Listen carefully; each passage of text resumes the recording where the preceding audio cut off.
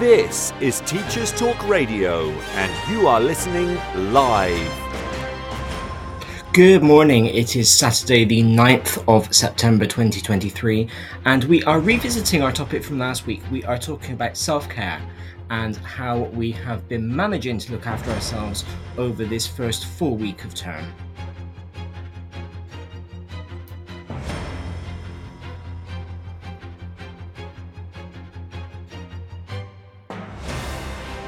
This is Teachers Talk Radio, and you are listening live.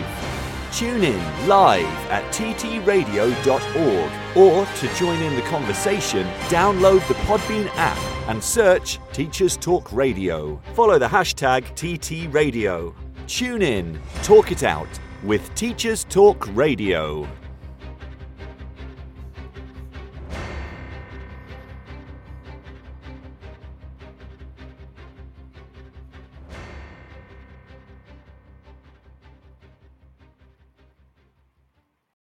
Good morning. It is a very sunny 18 degrees right now. That is, let's just do the conversion, 18 Celsius in Fahrenheit. Sorry if you can hear the tapping of my keyboard. That is 64 Fahrenheit for those of you who are stateside. So that's quite warm for 9 a.m. We are in the midst of our belated summer. Lots of people, of course, have been talking about how in inverted commas bad the UK's summer was this year. Like I said last week, I didn't find it. I quite enjoyed the clouds, the shade that was going on, but we are compensating for it now, of course, just as all the kids have gone back to school, which is quite typical. That means that in the news, we've had a lot of discussion once again about uniform. And, you know, we've had all of the usual stories of children being sent home. We always get these at the beginning of the year. You know, children are being sent home for wearing incorrect uniform, for having the wrong shoes, for whatever it may be. And then we've had stories, particularly this week, more so than I remember from the start of the school year before, about children in their uniform, particularly at secondary, you know, with blazers, with shirts, with ties, and whether it's been appropriate for schools to continue to uphold their uniform policies in light of the weather that we've been having. And it is an interesting conversation. The whole conversation around school uniform is an interesting one because, of course, school uniform is not a worldwide phenomenon. It's actually relatively rare for schools to insist on uniform. The justification in the UK tends to be that it prepares us for work, where businesses, enterprises, whatever it might be, will have essentially uniform policies. And so it's good for children to get used to the fact that they can't just wear what they want when they want to. When they go out into the workplace, they will have to wear business wear. They will have to wear protective gear if they are in manual industries, you know, and that clothes are there not just to make a fashion statement, not just to show off what you got for Christmas, but also to keep you safe and to keep you protected. But on the flip side of that, of course, there are instances where clothing does not keep you safe and where clothing actually can contribute to ill health. And that's one of the arguments that has been put forward this week about schools maintaining their winter uniform policy in this heat. You know, is it right that we have our children sitting in classrooms in their jackets, in their blazers, in their ties, when we are hitting, you know, 30, 31, 32 degrees? What's quite interesting, though, is that a lot of the reports that we hear, a lot of the things that we see on the news, that we read online, they don't take the common sense of schools into account. I think it would be a very rare head teacher, it would be a very foolish head teacher who would not look at the weather and say, right, it's going to hit 32 degrees at lunchtime today, therefore this afternoon the children don't have to wear their blazers. People, I think, tend to forget that teachers, that head teachers, that policymakers are people, that they understand children, know what 30 degrees feels like. They know what 30 degrees feels like in a shirt and tie and blazer because they wear them too. Remember that teachers in the UK, we have uniform policies as well. We have staff dress codes, which are invariably all the same. They are all business wear. And so, we do know what it is like. And so the first moment we can say to a child, no, it's okay, you can take your blazer off, we will, because we want to keep the children safe. In fact, we've got a whole paper about it called Keeping Children Safe in Education. And if that doesn't sum up our attitude towards the safety of children, I don't know what does. The interesting one, though, for me, because I quite often think that the heat gets blown out of proportion a little bit. The interesting one for me has been the shoes. So, and again, we get this one at this time of year every single year. We hear about children being sent home from school or being put into isolation because they are not wearing the correct type of shoes. And I'm going to be honest, I don't know which side of the fence I come down on for this one, which is why I'm not a policymaker. I think I'm too able to see both sides to be a policymaker, because on the one hand, I understand what the parents are saying. Children have gone into school in what appears to be appropriate footwear. And they have then missed entire days of learning because the footwear does not meet the standards of the school's uniform policy. On the flip side, I understand the school, and I understand somebody saying, we have a policy, you have been made aware of it, we've told you what we need to wear, that has not been followed, and so there should be consequences. And then on the flip side of that, so I've now somehow got myself a bit of a three-sided coin. You have to wonder, to what extent does it matter what shoes a child wears? Again, if we're preparing them for the workplace, absolutely fine. But I wonder how many workplaces have policies that stipulate exactly the type of shoes that children must wear. I wonder how many schools have exact policies that stipulate what type of shoes a child must wear. And whether the fact that it crops up in the newspaper is because it's a rare occurrence, as opposed to it being something that is endemic within the UK. I also wonder why, when this happens every single year, and I'm saying this as somebody who is not a parent, but when we know this happens every single year, when we know that schools are very strict about their uniform policies, why not just follow the policy? I don't really understand why you wouldn't just buy the uniform that is required. And then again, I understand that this opens a can of worms about how much uniform costs, about individuality, about expression, about keeping up with the Joneses, which is something that uniform is supposed to abolish, but actually can happen in terms of shoes, because shoes are the one thing that the children have some modicum of control over. The policy might say black brogues, but it doesn't specify exactly brand, price, shade, whatever. And so that's something that the child can choose. So it all just gets a bit messy. I will say I do continue to be in favour of uniform, personally. Only because I think it cuts down on the keeping up with the Joneses. It cuts down on the classism that can be inherent with, does this child have the latest brand of polo shirt, of hoodie, of whatever. It stops children making inappropriate clothing choices for the weather under their own steam. It stops somebody buying a brand new strappy top in February and deciding to wear that into school to show it off and then freezing the whole morning through. It stops a new hoodie being worn in the height of summer, again, just to show off the brand label on the front, on the back, on the inside, wherever it might be.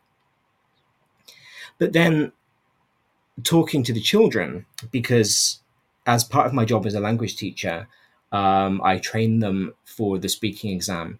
And at GCSE, of course, school is one of the topics that we cover in languages. And one of the common questions that you ask children about in the speaking exam is, what do you think about your uniform? And quite often that comes up when I practice with them. Quite often that comes up with a follow-up question of something like, do you think uniform is a good idea? And quite often the children will say, well, brands are not so important to us anymore. We're not going out and spending ridiculous money on clothes. And so actually, the whole trying to make sure that we're equal doesn't apply more. Now, I don't know, that might make some of the parents in the audience laugh. If you are, in fact, spending ridiculous money on tops, on trainers, on jeans, just be aware that maybe your children don't understand that you are spending ridiculous money on those things, and just have that conversation with them. But it is quite interesting that the kids' perception is that they don't care so much about brands, probably not as much as my generation did when we were at school.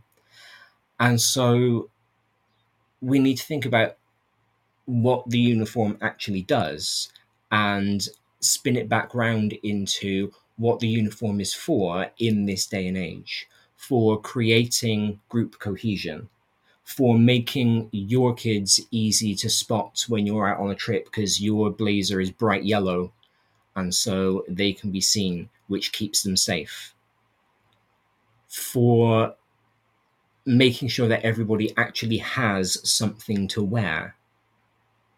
Because sometimes it might be that the polo shirt that this year 3 child has is one of the few tops that they actually own. And making sure that they need that for school is making sure that they are being clothed. Because we do have extreme poverty in this country. There's a whole thing around uniform. There's a whole domain around uniform and the different social hierarchies, the different social functions of uniform that can be explored that I think would make for some really interesting research for any educational researchers out there who want to look at educational identity, I suppose, which is an interest of mine, and how we use clothes to construct that. I think uniform would be a really interesting topic to have a look at. This is Teachers Talk Radio, and this is Teachers Talk Radio News.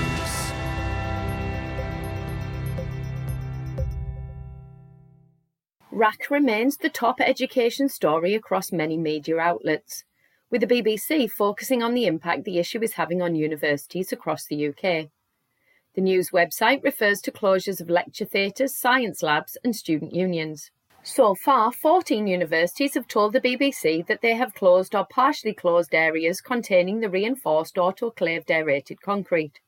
Some lectures have had to be relocated, and a small number of universities have had to find alternative accommodation for students, as halls of residence have also been affected.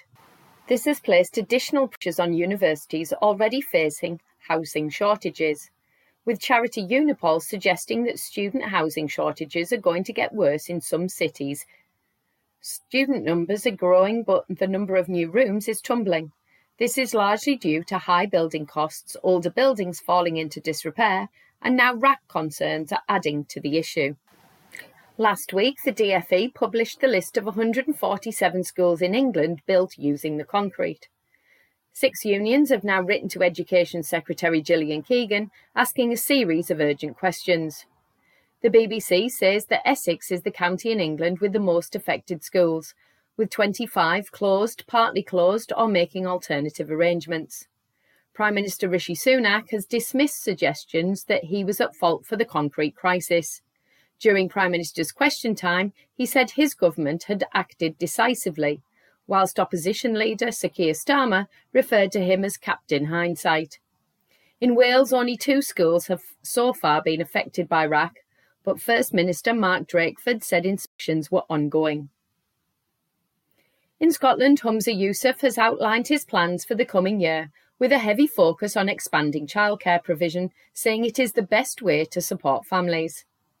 This plan includes the recruitment of 1,000 more childminders by 2026. Free childcare hours are being extended to 2-year-olds across the country. There will be a pilot of expanded care from 9 months to the end of primary in 6 local authority areas, and free school meals for P6 and P7 pupils moves forward. But those in receipt of the Scottish Child Payment will receive them first by 2024, with others following by 2026. Last week, Mr Yousaf also commented on the issue of banning single-use vapes, and linked this to the comments made about young people using vapes too often. He stated that the government will consult on curbing the sale of disposable single-use vapes, including consulting on an outright ban. According to The Guardian, South Korean teachers have staged walkouts over harassment by parents and students. Thousands of staff attended a rally in Seoul demanding better protection after a number of teacher suicides. Teachers are being increasingly vocal about their experiences of maltreatment, including being accused of child abuse after disciplining students. Around 15,000 teachers attended a rally last week, and some schools had to temporarily close due to a lack of staff. As of June 2023, 100 school teachers had died by suicide in the country since 2018. The current Education Ministry blamed the current situation on previous governments, saying that they had overemphasised students' human rights over teachers' rights. Finally, The Guardian also reports that a city in Japan is tackling a rise in truancy with the help of robots. 2 schools in Kumamoto have purchased mechanical assistants to help children regain confidence in dealing with teachers and their peers. It is hoped the robots will encourage children to attend classes remotely and eventually coax them back in person. The robots will be equipped with microphones, speakers and cameras. Students learning remotely will be connected to the robots via laptops, allowing them to attend and take part in discussions. The robots will not be confined to classrooms, but be free to roam so pupils can take part in other events and enjoy social times remotely too. Japan, like many countries, including the UK, is facing a rise in the number of pupils refusing to go to school since the pandemic. Could robots be the key to improvement? This has been your Teachers Talk Radio News with Joe Fox. This is 2 Minute Tech with Steve Woods, your tech briefing on Teachers Talk Radio. Hello, this week we've all returned to work and I'm going to discuss the old argument of digital or paper diary. For every argument for going digital, there's a counter argument for not, and vice versa. You can access a digital diary from anywhere, on any device, but if you don't have a signal, it's useless. A paper diary can't get hacked, but it can be picked up and read if left lying around. You get the point. I personally like a digital diary, as it suits the way I work. I can add links to online meetings, add notes and attach documents. I can see my day, week, month, year at the click of a button, and the most useful thing for me is I get reminder notifications. One thing to consider if moving digital this year is policies on phones in your school, as this is the most likely way you'll access it on the move. And probably most importantly, if you're using your phone, will you be able to resist the notifications from other apps or emails you see when you switch it on to use it? Cost doesn't really apply as a factor because you probably already have a phone capable of running a digital diary. But work-life balance may need to be considered as the diary is there 24/7. This can, however, be remedied by using Do Not Disturb settings for notifications. In the end, it's a personal choice. Are you paper or digital? Let us know at TT Radio Official. I'm Steve Woods, and that was 2 Minute Tech. 2 Minute Tech with Steve Woods, your tech briefing on Teachers Talk Radio. Paper diary all the way. There is no question about that.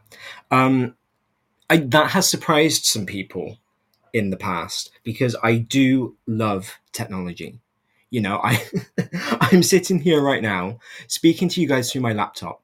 That's where I've got Podbeam running. I've got my phone on and open up to a website that I will be using to chat about something today. I've got iPad next to me open on a game that I was kind of playing while I was listening there to the news and to Steve. And so I have technology with me all the time. I am constantly connected, too connected, possibly.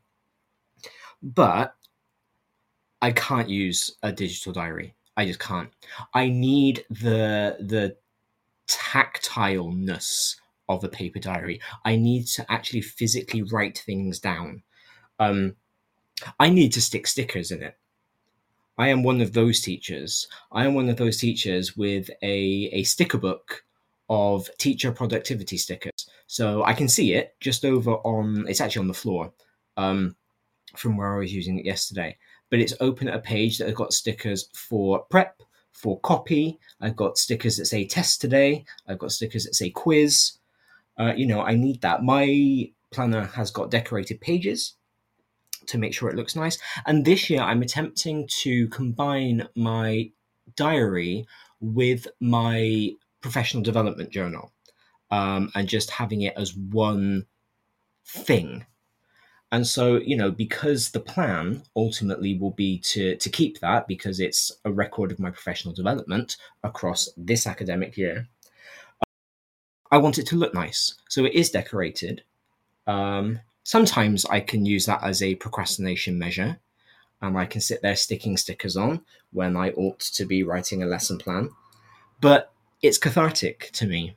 I do kind of need that. I need a creative outlet. I need it to be interesting to look at. If I just look at my Outlook calendar, I get bored and I don't actually take in any of the information. Of course, the downside to that is that I can't have any student information in there. If I'm planning to keep this document, I can't have anything related to students in there. So all of that I do digital.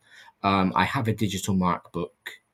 My register is done. My registers are done via our online platform anyway, so that's not a problem.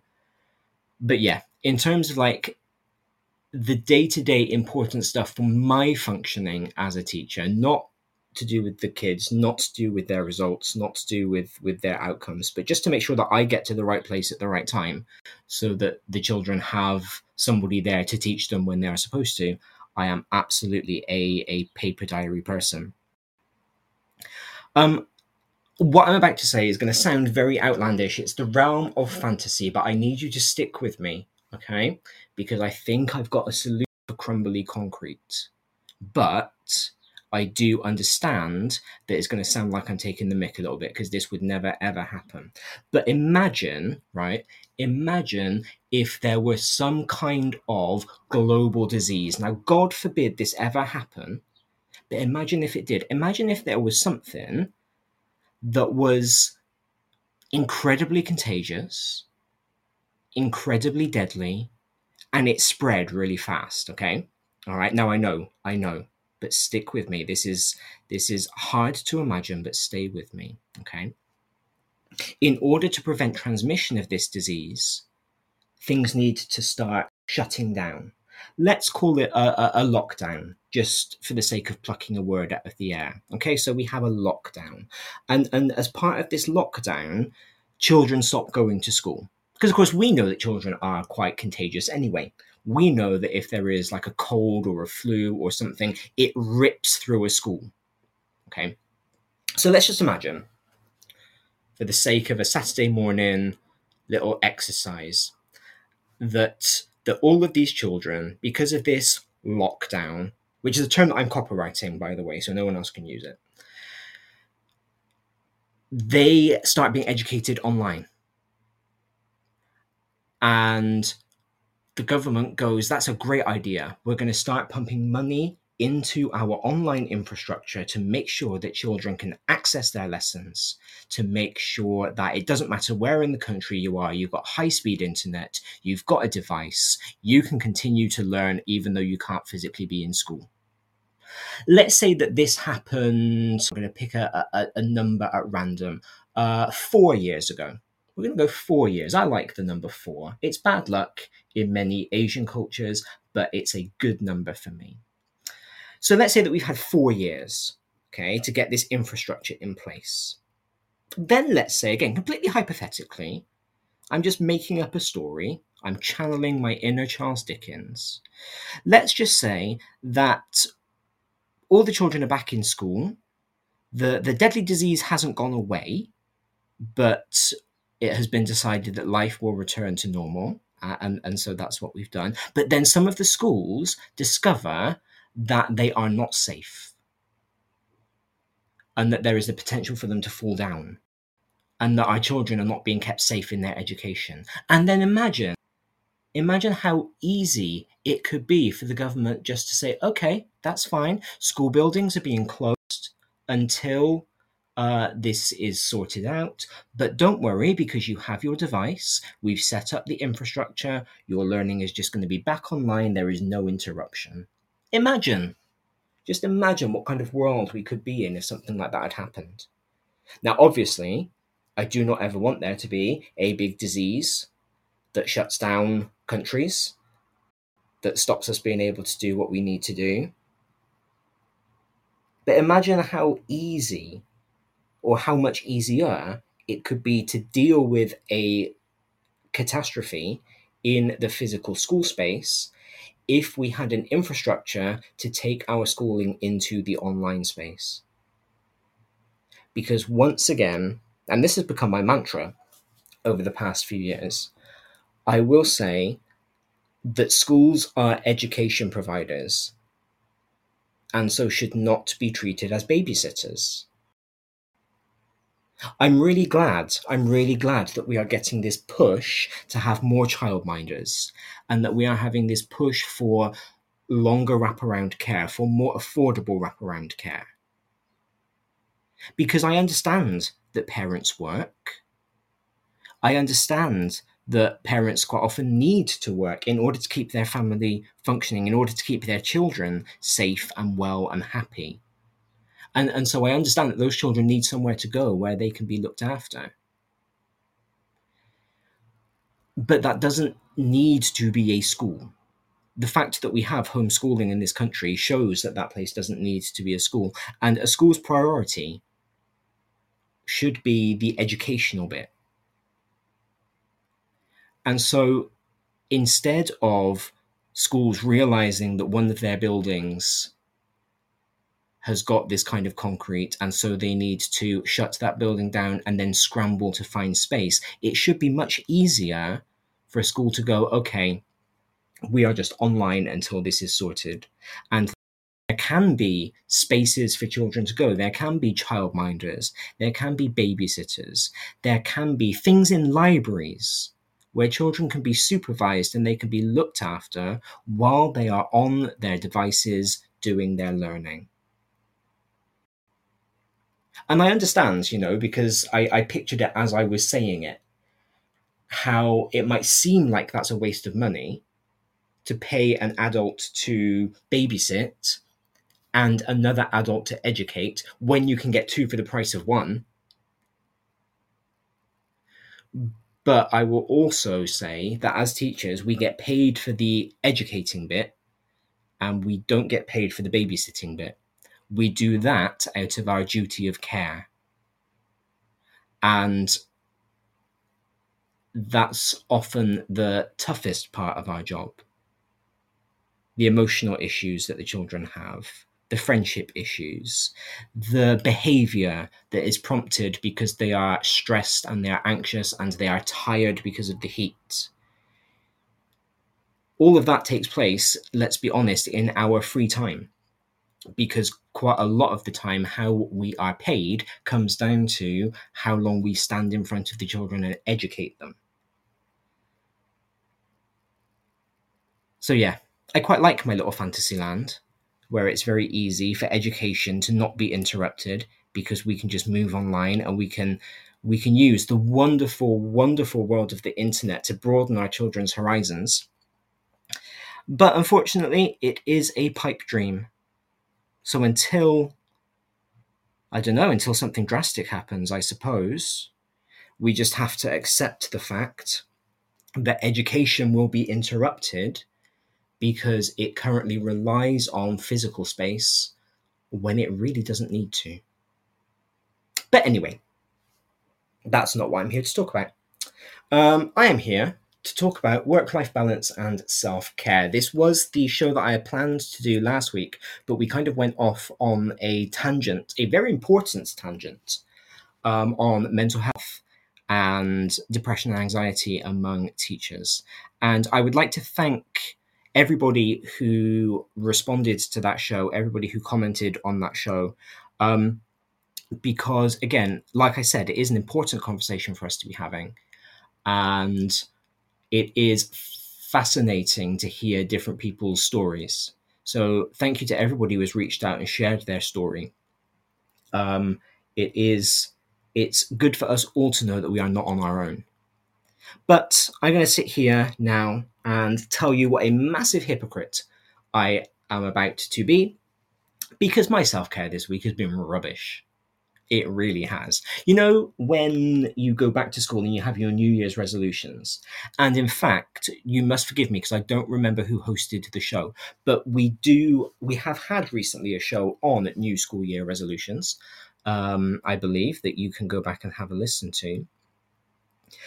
And I think for most of us, one of our resolutions is, let's make sure that we look after ourselves. I am going to prioritize my own physical and mental health to make sure that I am there for my children. And we all said it.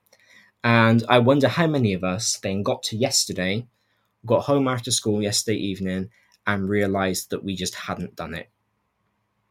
There just hadn't been the time, or in my case, there hadn't been the energy. And what I realized about myself was a really bizarre dichotomy.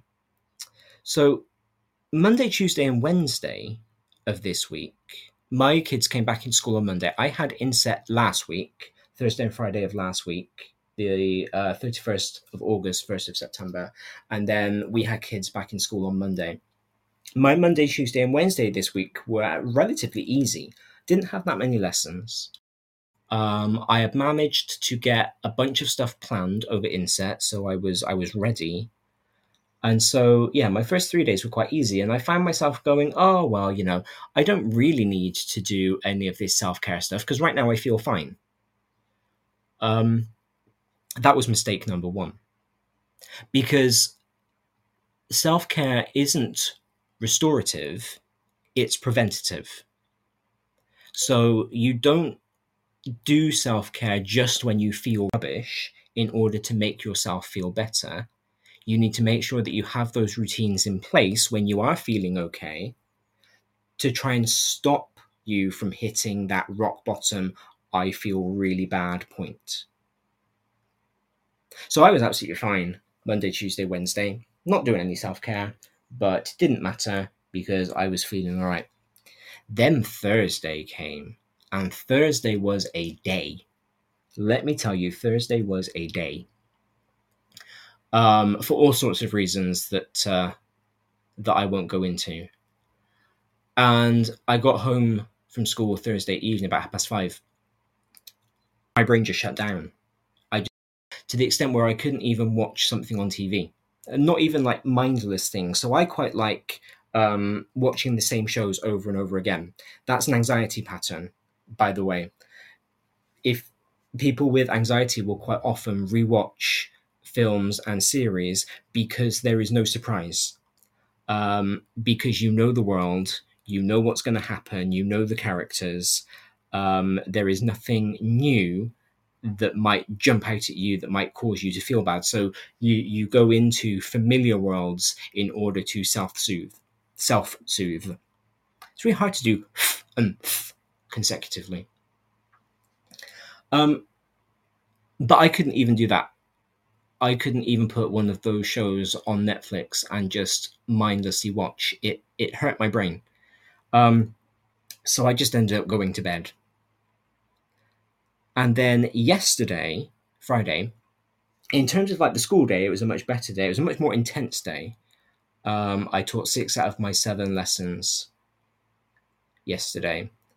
But I was just so tired. I was just so tired. And so, again, by the time I fell asleep at about 10:30, I then slept through until about 4:30 this morning when I woke up. And then I went back to sleep probably by about 5 and slept again till 7, which is the latest I've been able to sleep this week. So yeah, I have not been self-caring this week, mostly because I felt I either didn't need to or I was too tired. Which is ironic, because perhaps if I had done some things Monday, Tuesday, Wednesday when I thought I didn't need to, I wouldn't have been so exhausted yesterday. I also found myself getting quite angry at people who were doing self-care, which was interesting. I was looking at the people who were talking about, how they were going out to the gym at 6 a.m. and then going straight from the gym to school and doing the full day of work, or those who were going out for a run straight away after their final lesson of the day. And I find myself, I think I was jealous, to be honest. I was just like, how are you doing this? How are you finding that energy? How are you finding that time? And that's something that I need to work on myself, it sounds weird to say my time management, because actually I think my time management is quite good. I do all sorts of things. I do think I manage my time really, really well. But it's about figuring out what I do with my time and figuring out what I do with my time that needs to be done and what I do with my time that needs to be done. Because I don't waste a lot of time, but I do spend maybe too much time thinking about my lessons. I definitely spend too much time on my marking and giving way more feedback than is necessary. I spend too much time tweaking my PowerPoints because I look at the PowerPoint that I taught from last year, and even before I consider whether or not it's suitable for the class that I have this year, I'm bored of it because I've already taught it, and so I change it. And so there are lots of little things that I need to do to refine my practice, I suppose. To go, actually, I don't need to change my PowerPoint just because I don't want to teach the same lesson again. Maybe it is more important for me to take that half an hour and read a book or go for a walk or talk to a friend or whatever it might be, because these kids have never had this lesson before. It's just me that's already done it.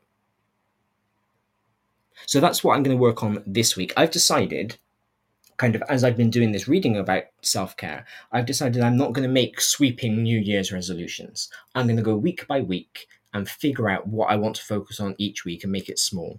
Because that way, if it's a resolution, if it's a goal that I'm setting for myself in the week that I'm only setting because I need a victory and so it's something easy. Like when kids revise for an exam and they revise the stuff that they already know because it makes them feel good about themselves, as opposed to revising the stuff that they want to be revising because they don't want to face the fact that it's hard. So sometimes I might need small goals like that. Remember to take my antidepressant every day. I do that. It's part of my routine. Well, most days I remember. It's part of my routine. Actually, I haven't yet today. But that could be a goal because that is relatively easy. It's doable. It requires no exertion.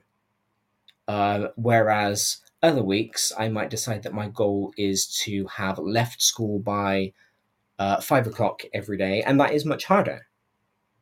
When you've still got some photocopying to do, when you've still got 5 books to mark, when you've still got a meeting to attend, it can be very tempting to just go, oh, those extra 5 minutes don't matter. But those extra 5 minutes add up. And so it would be interesting to do a challenge, perhaps, for a week, where you make yourself a small goal, but an important one, and try and achieve it. See if you can do it.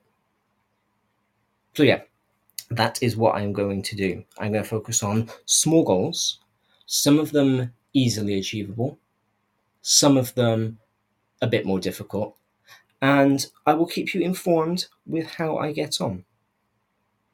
But I read something interesting this morning, which ties into what I wanted to talk about anyway in terms of self-care. This was an article from Business Insider, and the headline reads, "Millennials entered the workforce caring more about work than boomers, but now a survey has found no generation values work-life balance more, even Gen Z." And as a millennial, I was born in 85, I find that really interesting. So this study that Business Insider is citing comes from the Policy Institute of King's College London, and this was published on Thursday. And around 3,000 British adults were questioned. So this isn't teacher specific. This is just about the general British workforce.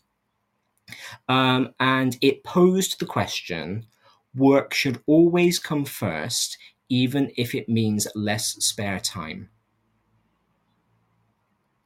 In 2009, when this study was carried out for the first time, so by 2009, I had been teaching for 2 years.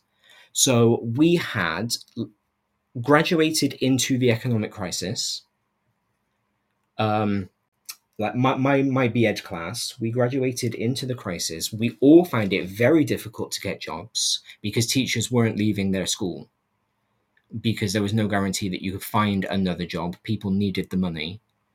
And so lots of us graduated into supply teaching, into part-time work.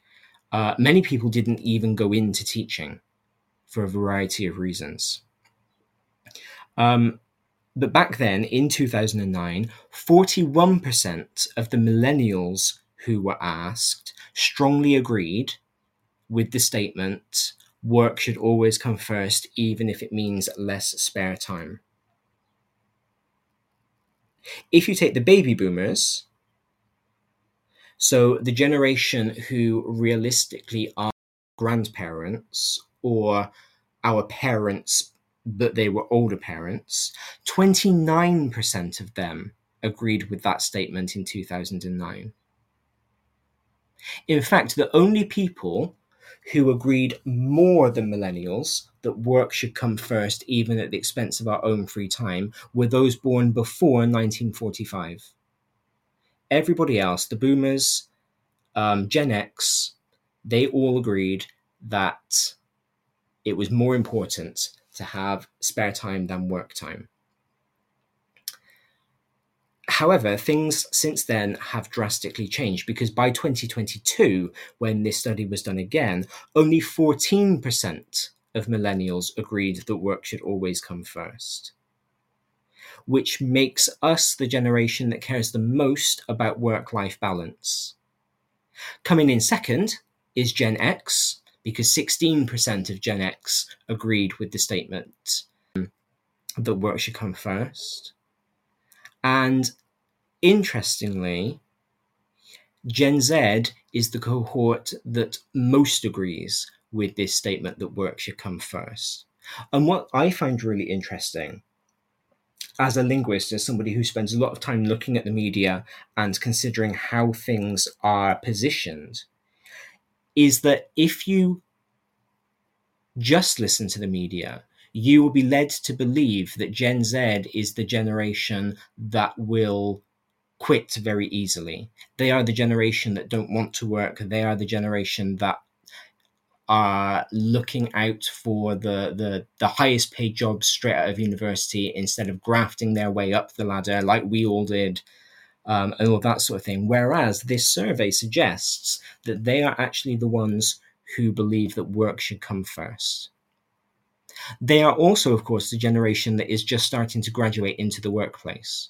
And so I do wonder whether every time a new generation starts working, they believe that work comes first. And maybe the more you work, the more jaded you become. Or the more you work, the more you realize that actually your own life is important.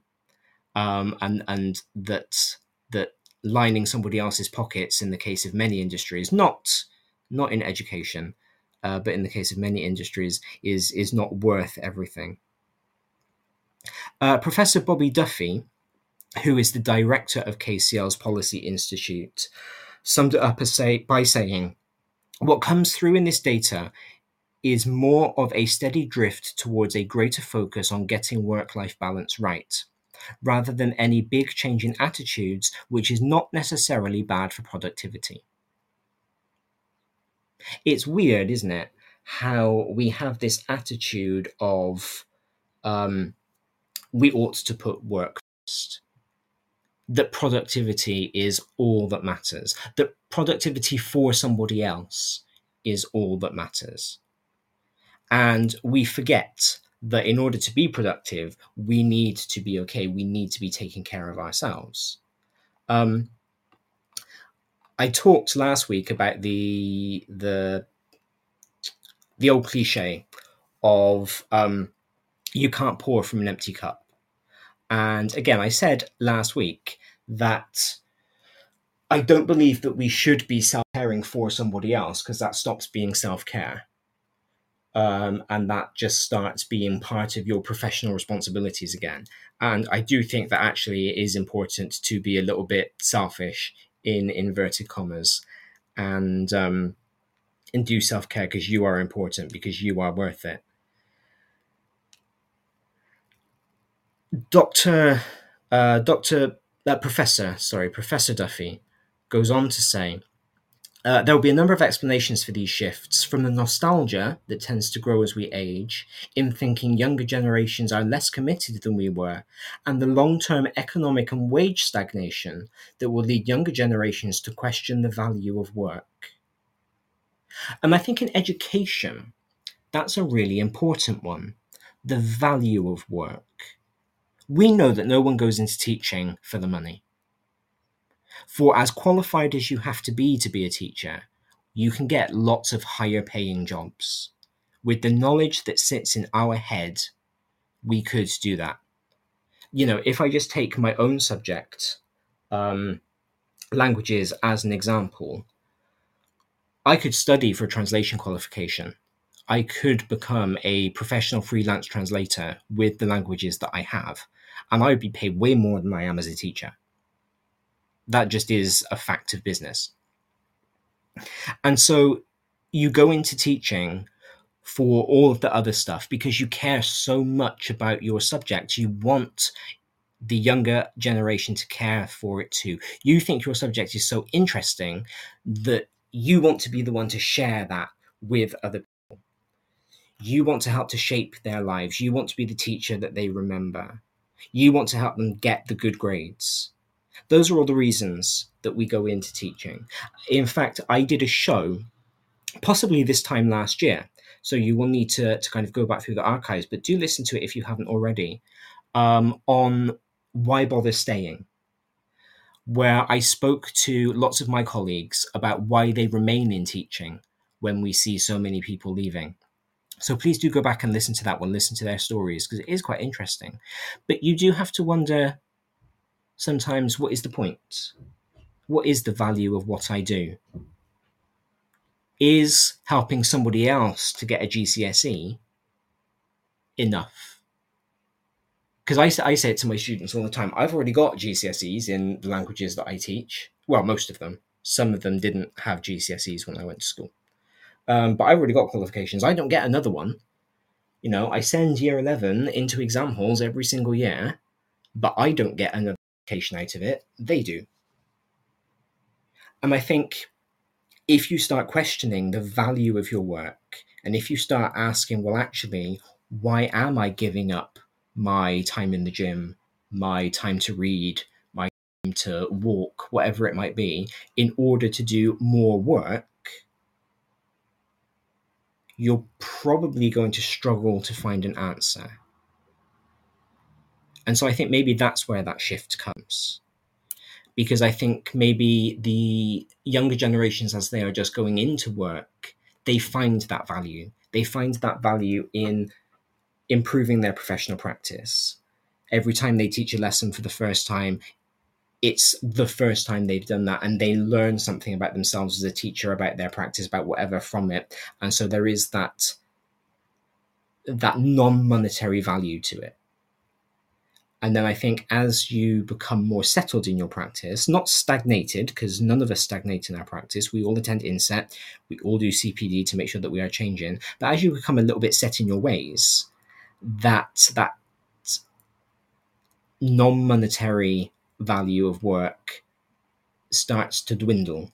And so I think you do start to look for more outside to keep you happy. Tim has texted in a little while ago, so I'm sorry, I wasn't ignoring you. I did see that your text came in. I just didn't want to forget what I was trying to say. But Tim texted in to say, I'm surprised at my Gen X contemporaries. Hashtag justice for Zennials. Well, that's true. True. You know, those who are at the Gen X gets called the forgotten generation, don't you? Because nobody ever seems to talk about you. Except I think that we talk about Gen X quite a lot by talking about how nobody talks about them. But those of you who were born kind of at the end of the Gen X generation and the beginning of the millennial, you do kind of get swept under the rug more than anybody else, I think, because it is hard to see where you it's hard to see where you sit. But I think with Gen X, that's an interesting generation in terms of work, because you are, I suppose, theoretically the children of the baby boomers who worked hard and did work hard, and got paid a comparatively large amount of money when things were very cheap, and had the work-life balance, as we see from this study. And so, you know, for you guys, your parents would have been instilling that value of work and saying, you know, work is very important, you can have it all. And then as you became parents to us, that message was filtering through, but it was a little bit more diluted because of inflation. You know, prices were going up. It was harder to buy a house than it was for your parents. And again, I think that happens as our wages become worth less because prices go up because of inflation. That can have an impact too. So, work-life balance for, let's be honest, anybody who is likely listening to this now, because those who had the best work-life balance, those who most prioritized work-life balance, are now the retiring generation, and so are likely not listening to me prattle on about self-care. It is important. It is a priority for us, and we need to figure out how to do it. And so that's where good housekeeping comes into play. Because good housekeeping, back in November, so this is kind of an old article now, but not as old as it could be. They published an article called 50 Best Self-Care Ideas for Mental and Physical Well-Being. Because like I talked about last week, we have this concept of self-care as being going to Lush, buying a bath bomb, taking a bath, putting on a dressing gown, and then not doing anything. When in fact, that's not necessarily self-care. That can actually be more harmful than other activities. And it just goes into, it leans into consumerism. This idea that if you buy a bath bomb, if you rent a film, if you buy a new book, you go out to dinner, whatever it might be, you will feel better because you've spent money. And that's not sustainable. Especially now, that's not sustainable. So we're going to have a look at what Good Housekeeping recommends as these 50 best self-care ideas and activities for mental health.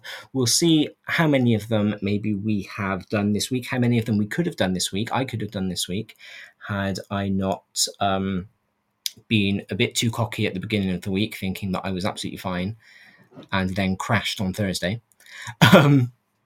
and we'll see how many we might be able to put into place. If you have any suggestions for self-care activities that are not mentioned on the list that I don't talk about today, please do text in. If you are listening live on the Podbean app, you can text in through that. You can tweet me. I am at Mr. D Lester. That's MRDLESTER. That's all one word. And you can do this throughout the year. You can engage with me on this topic throughout this school year, because this is something I'm going to keep coming back to, because this is something that is very important. It's a conversation that needs to be had. And again, like I said last week, if I am going to claim that I am an advocate for teacher mental health, I need to put my money where my mouth is and have these conversations. So we will keep coming back to this sort of thing. And I'd be really interested to hear what kinds of things you will do to take care of yourselves, what things you do that you justify as self-care.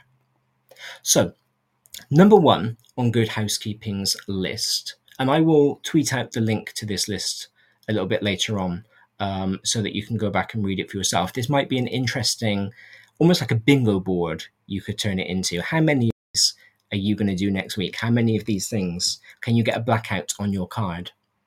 So number 1 says, zone out for a while.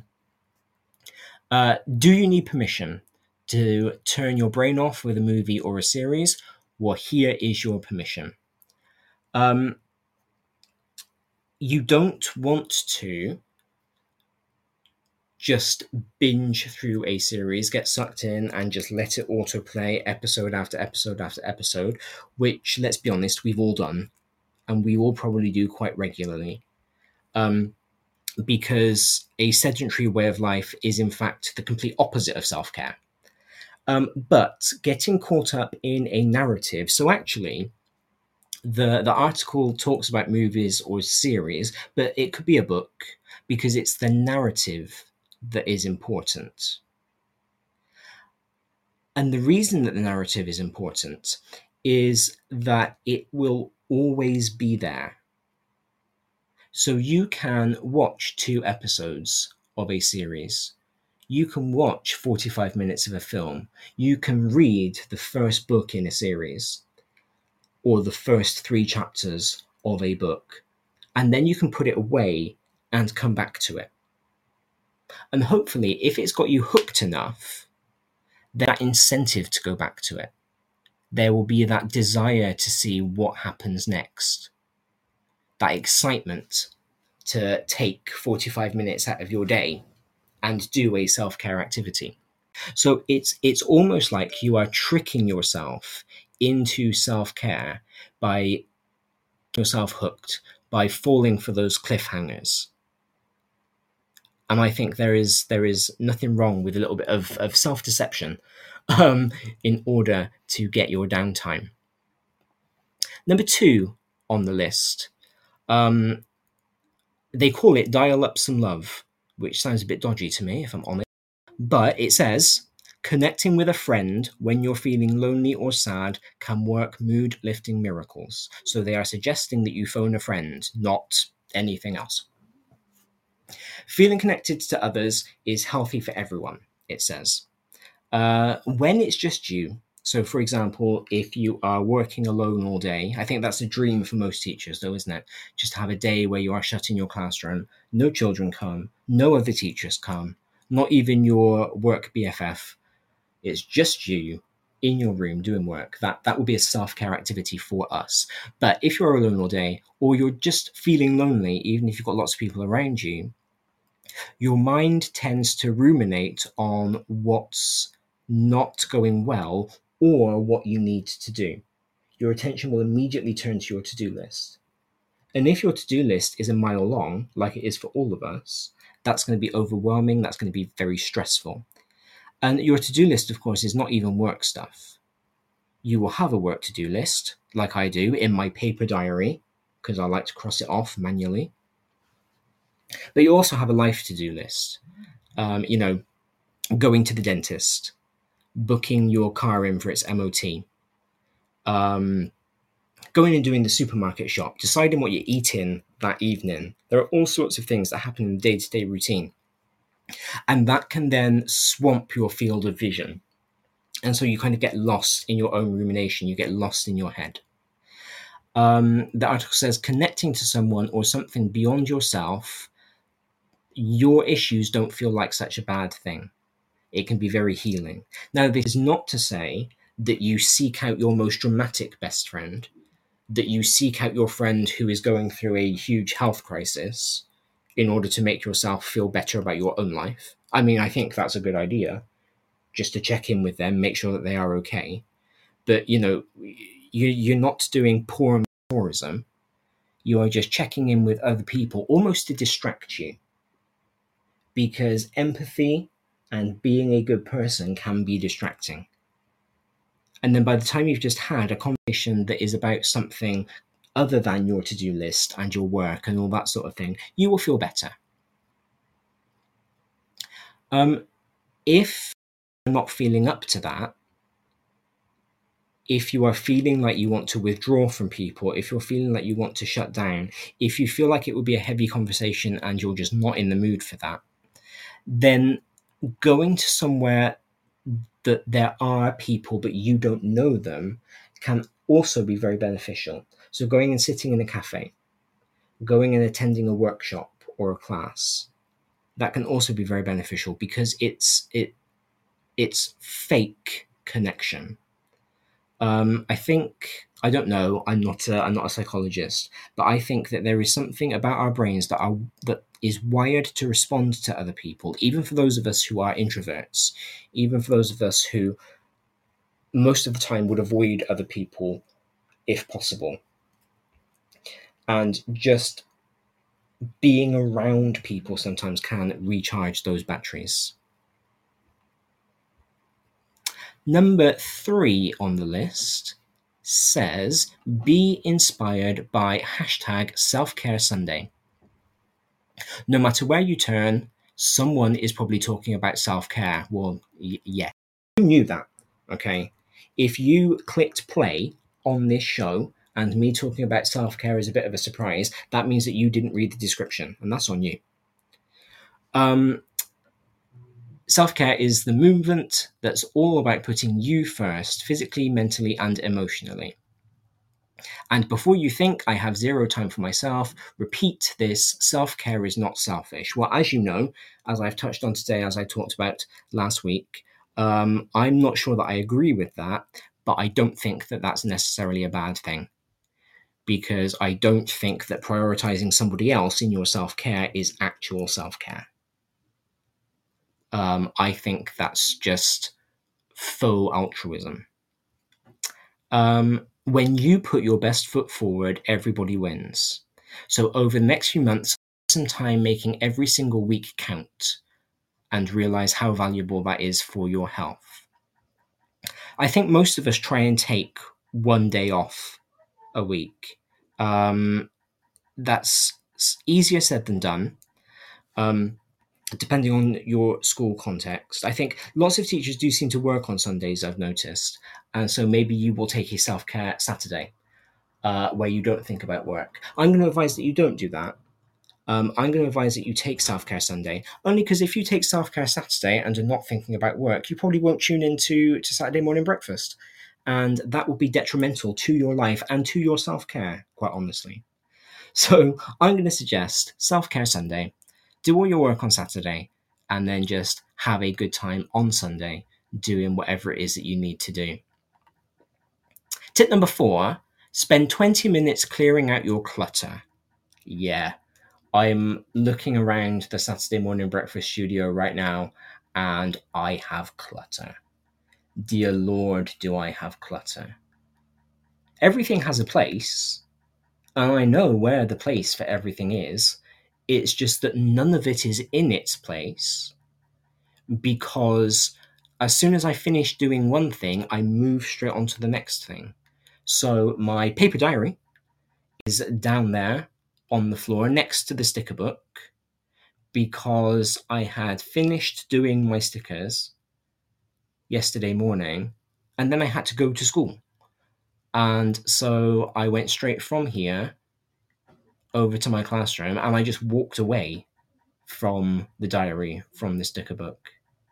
My school bag is still exactly where I dumped it. I tell you, this place looks like a child's room. I think it's worse than my room was when I was a child, because everything is just dumped. But if you put everything away, then that's less visual clutter. It's a lower cognitive load. So we talk a lot about cognitive load in education, especially at the moment. It's a bit of a buzzword. And the idea is that your brain is processing all of the time. You know, whenever you look at something, your brain is processing that. Whenever you hear something, your brain is processing that. I'm finding myself a little bit distracted right now because I'm talking to you while I'm reading kind of the article, and somewhere in this building, there's a really annoying tapping noise. That you may or may not be able to hear. I'm really sorry if you can, and if it is as distracting to you as it is to me. But my brain is processing all of those things. And it gets to the point where your brain can't process anymore. And it's the same if you've got clutter. You know, you might be ignoring it, but if it's in your peripheral vision, your brain is still processing it, which is extra load on your brain, which is extra stuff you are thinking about without even realizing you're thinking about it, which is stressful. So the article suggests that you take a picture of a messy area of your home, then devote 20 minutes to picking up. Now notice, this isn't about cleaning, this is just about tidying. When the timer rings, when your 20 minutes is over, take a 10-minute rest, or the rest of the day if you want to. But do stop. Because as with anything, if you do a Pomodoro style cleaning, where you set a timer, you do a task, and you stop when the timer runs out, you will be less likely to procrastinate it. It's much easier to say, right, I'm just going to tidy for 20 minutes than it is to say, oh, okay, well, today I'm going to tidy the room. And then you spend 5 hours watching Netflix, 3 hours reading the book, an hour on your PlayStation, and then it's bedtime. But do try and reduce the clutter. I'm not saying become a minimalist. I'm not saying throw all your stuff away. I don't want you to Marie Kondo your house. But try and reduce the clutter, because that will reduce the visual noise that can add to your cognitive load, which you don't want to be worrying about. You don't want to be thinking about when you are at home. Number 5 on the list. We're not going to get through all 50 ideas, but that's okay.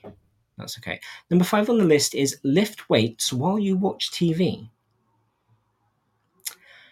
It says the risk of cardiac event, attack, or stroke is up to 70% lower for people who lifted weights twice a week than for those who never did. And that's according to a study from Iowa State. Weight training apparently also improves bone density and balance. You don't need to go to the gym for this. You can if you want to. If you are a gym person, like the people I've seen on Twitter this week, go for it. But the article suggests that you buy a set of light dumbbells between £3 and £8, and you just do bicep curls and lunges while you're watching TV. If you don't have weights and you don't want to invest in them, you don't want more clutter, because I've just told you to get rid of all your clutter, or you don't have the money, you don't have the disposable income to invest in weights, it says to drop into a plank and hold your plank while you're watching TV. To do a plank, and listen to me acting like I'm a PE teacher, telling you how to do a plank. PE department is going to be so impressed. It says plant your shoulders over your hands, engage your core and your glutes as you keep your body in a straight line, and hold it for as long as you can. A pound of muscle burns 4 times as many calories as a pound of fat. So the more muscle you have, the more calories you will burn. But the important thing here is not necessarily about burning calories. We're not fat shaming on this show. That's not a thing that we care about. It's the fact that physical activity, is just as much self-care as watching TV, as reading the book, as listening to the music. Okay, so don't fall into the trap of saying that you are doing self-care when in fact what you're actually doing is just being lazy. Don't fool yourself. If you're going to do self-care, do self-care properly. If we're going to be lazy, then just be lazy. That's okay. There's nothing wrong with that. But just remember that self-care is about mental, emotional, and physical health. And so if improving your muscle mass through dumbbell curls, through planks while you're watching TV is going to decrease your possibility of getting a heart attack or a stroke by 70%, do it. Just do it, because that is self-care. Number 6 is an interesting one. It says, switch from late nights to long brunches. And I would be quite interested to see how that balances out, because I don't think that you can do brunch late at night. One study found that 41% of parents said too many late night activities, both their own and their children's, stopped them from getting a good night's sleep. And sleep is key to feeling in control and making good decisions, as well as all of the other health benefits that we know come from sleep, that we keep telling our kids come from sleep, and they don't listen to us. Aim for 7 to 8 hours of sleep per night. Keep the thermostat at 67 degrees Fahrenheit for the best dosing environment. So that is, let's just do the calculation. So 67 degrees Fahrenheit to Celsius. So we are looking at about 19 degrees. Try and keep your bedroom at around 19. It's easier said than done when the computer keeps telling me we are at a record high. Remember, okay, this is how it fits. I get it now. Remember, saying no thanks, let's do brunch to a late night activity might be the healthiest solution for you, even if you end up doing a digital brunch. I suppose if you're a night owl, if you are somebody who does function better at night, if you are more sociable in the evening, or if a lot of your social life revolves around alcohol, and so you don't particularly want to be drinking at 11 o'clock in the morning, that might not be one for you. But I think the point about sleep is really important, even if you are not going to switch your social life. Number 7, end your shower with an invigorating blast. After you've scrubbed yourself with warm water, switch to cold water for 30 seconds. You'll get a big burst of energy as your body tries to conserve heat and kicks your circulation into gear. One study also found that icy temperatures help to release endorphins, which could have an antidepressant effect. I like a hot shower. I always come out of my shower every morning looking like a tomato. My bathroom is always so steamy. So this one I don't think is for me. It would be interesting to try, but I'm not sure that that is one that I am going to enjoy very much. Cold showers are not for me at all. Number 8, refill your water bottle hourly. 1 in 5 children and young adults are reported as not having a single drop of water on a given day, according to a JAMA pediatrics report. So 20% of our young people are going through a whole day without drinking water. Your body needs fluids to maintain proper functioning, and dehydration can lead to constipation, dizziness, confusion, and low blood pressure. Now, this is really hard for us as teachers because our breaks are limited, because it is frowned upon for us to have drinks in the classroom.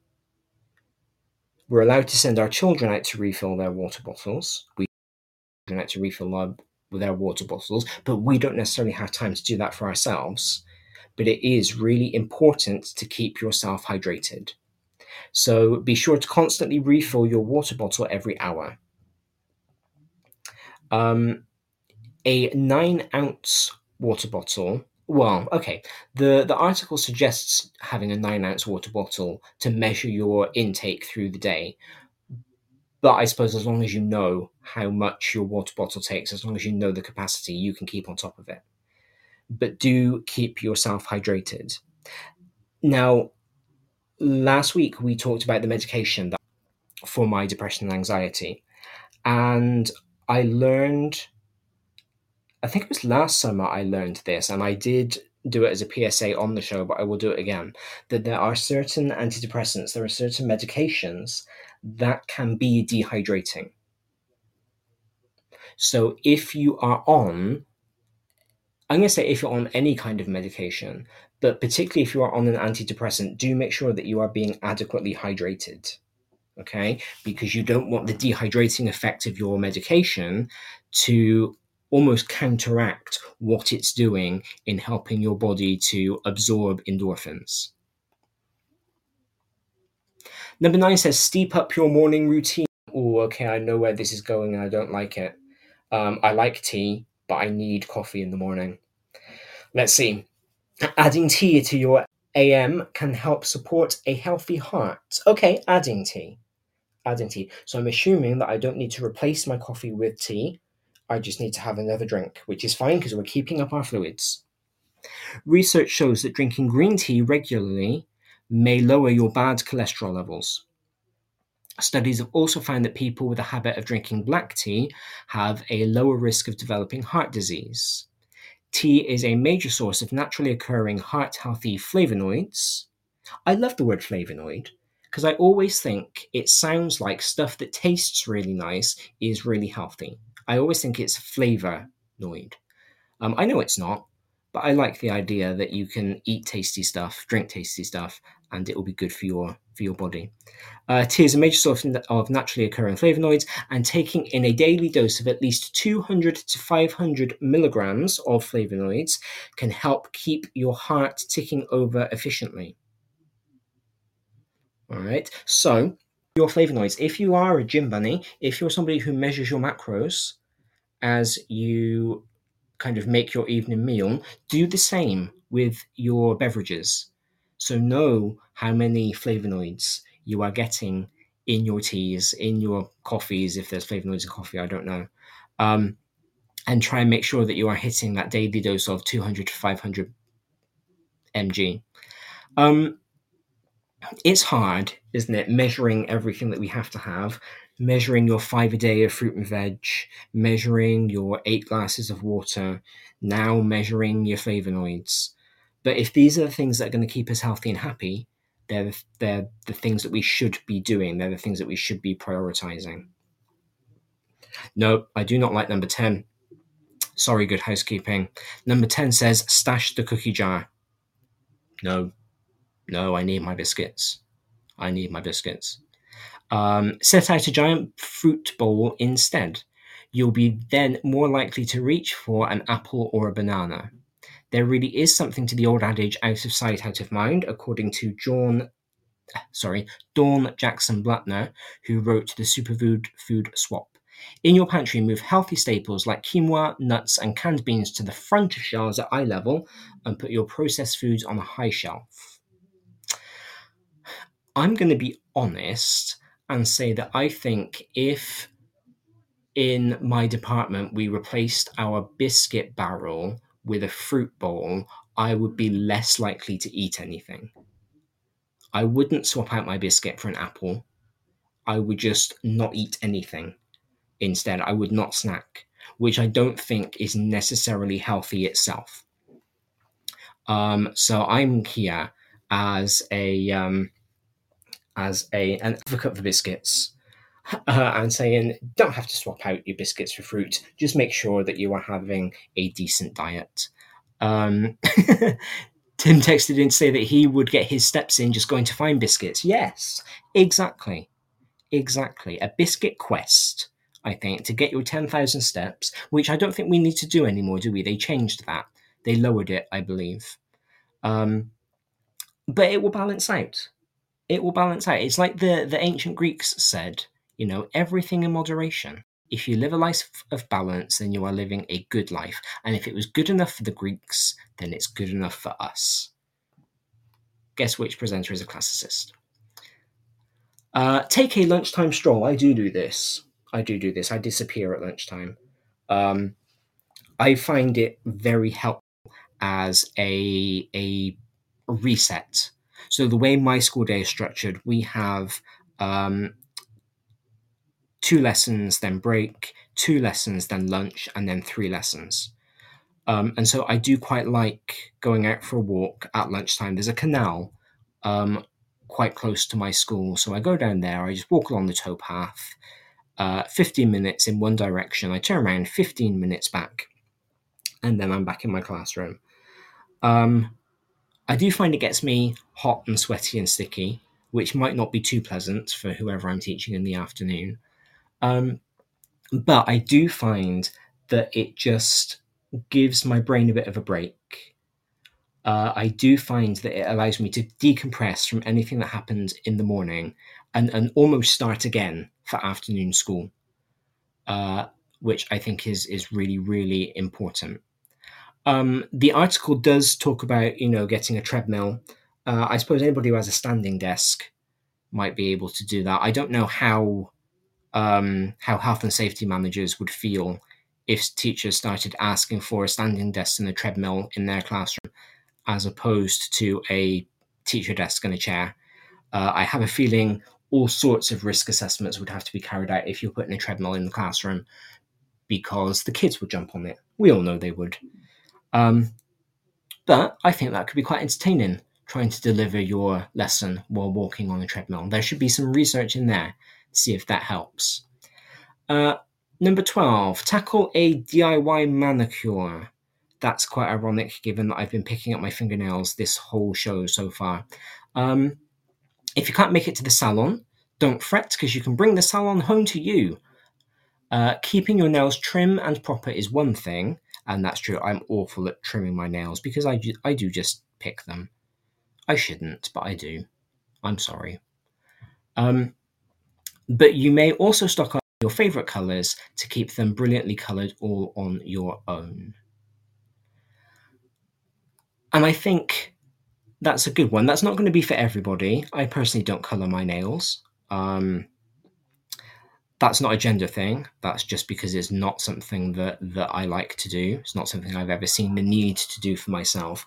But I think there is something there to be said for thinking about your appearance, thinking about your accessories, and picking things that make you feel good. So if you are a teacher whose staff dress code insists that you wear a tie, get some ties that you like, some bright colours, some funny patterns, clearly nothing inappropriate. But, get some nice ones. During the pandemic, I started to get into the habit of coordinating my tie and my mask. And that was always quite fun. I quite enjoyed it. It was nice just to take a couple of minutes every day and think, what colour am I going to be today? I know somebody who has a variety of cufflinks, and he switches out his cufflinks every day depending on his mood. And so you can always, when you've worked out his pattern, you can tell what kind of mood he's in by just checking what cufflinks he's wearing that day. So, it's not necessarily about taking pride in your appearance, and it's not necessarily about saying that appearance is everything, but it's about saying there are lots of ways that you can kind of make yourself feel a bit better through the choices that you make with not necessarily your clothes, but your accessories. Number 13, pamper your feet too. Doing a pedicure is so much more than just painting your nails. You can also work to remove calluses and help make your feet feel baby soft. Okay, I don't know about you, but my teacher shoes are awful. They are so uncomfortable. I really don't like teacher shoes at all. I'm very lucky because my staff dress code says for footwear, we can wear shoes that are appropriate for our job. And my job involved lots of walking back and forth between sites. So I do get away quite often with being able to wear walking shoes, which are much more comfortable than dress shoes. But if you do have to wear dress shoes, then look after your feet. Okay, make sure that you take care of any dry skin, any calluses. Again, it's not about getting the nail varnish out, although you can if you want to. But you know how they say that you can tell a lot about how somebody feels about themselves by the shoes that they're wearing? If they've taken the time to polish the shoes, to make sure that they are laced up properly, to make sure that their laces are matching, that the shoes match the belt, match the bag, then that means that they have good self-esteem, because it's about taking care of the little things. If you've got good self-esteem, if you're feeling good about yourself, you're going to be taking care of the little things. And that's kind of here too, because nobody at school is going to see your feet. Unless you've got a school with a very relaxed dress code that lets you wear sandals. But I don't know any school that does that for health and safety reasons. But no one's going to see your feet. And so taking care of them is in fact an act for you. It's about saying, I am going to take this time, I deserve to take this time to look after this part of my body that no one is going to see, because I'm always wearing shoes and socks, but I'm prioritizing it because I am important. Number 14. So we're not even halfway through the list because I talk too much. I apologize. But this actually is quite a good one, I think, for us to end on. I think this is going to be the one that I try to implement as my goal this week. Number 14 says, create a yay list. So we hear a lot about keeping a gratitude list, things that you are grateful for. And I think gratitude is a great way to live. I think it is important to recognize that we are lucky to be here and that other people have positive effects on our lives, and so we should be grateful for that. But I also think that gratitude can quite often be, it takes away your self-efficacy. It decentralizes you, and it centralizes the thing for which you are grateful.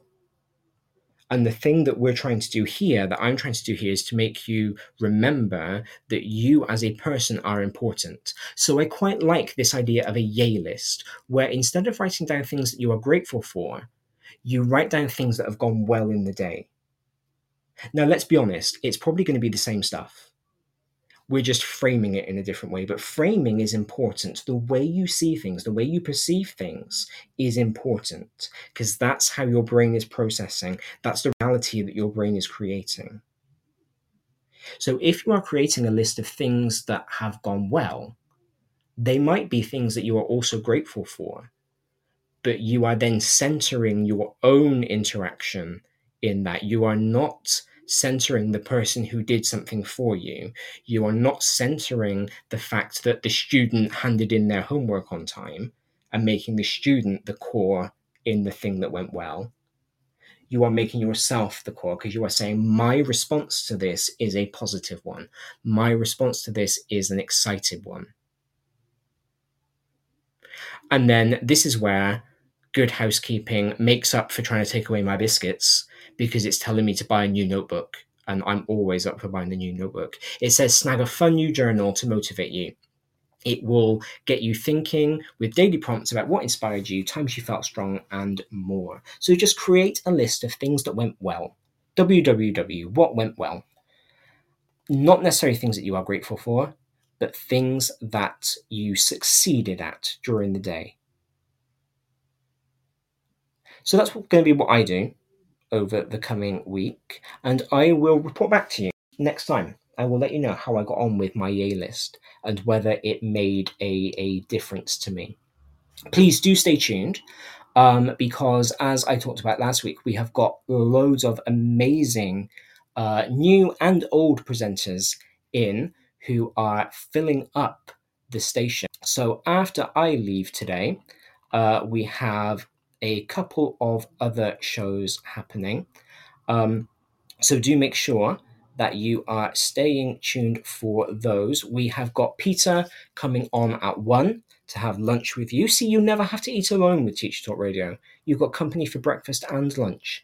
And then we've got Graham on at 5. Then don't forget, at 10 o'clock tomorrow morning, we've got the TTR Week in Review. So do stay tuned for that one. That's followed by Maud tomorrow evening at 5. Oh, and there is lunchtime tomorrow. We've got Nazia and Krupa are on at 1 o'clock. I am not with you next Saturday morning, unfortunately, because I am teaching. So I'll speak to you in 2 weeks' time. But any Germanists out there, if you think you're going to miss me and you want to listen to me droning on about something else before the next session, I am speaking at Leeds University on the 19th. So that's a week on Tuesday. I'm doing a little talk on Kinder- und Hausmärchen, on fairy tales and how we can use fairy tales to inspire the Germanists in our school. And that is part of a day that is being run at Leeds University for German teachers, looking at how we can incorporate Germanic culture more into our lessons. So I have tweeted out links, and I will tweet out links to that. But if you fancy coming along, hearing me talk and then hearing some people who are more interesting than me talk, please do. And if you do come along, please do stop by and say hello. I'm always excited to meet listeners. But for now, and for 2 weeks, I wish you well. Just think, by the time we have next, we will be about halfway through the half term.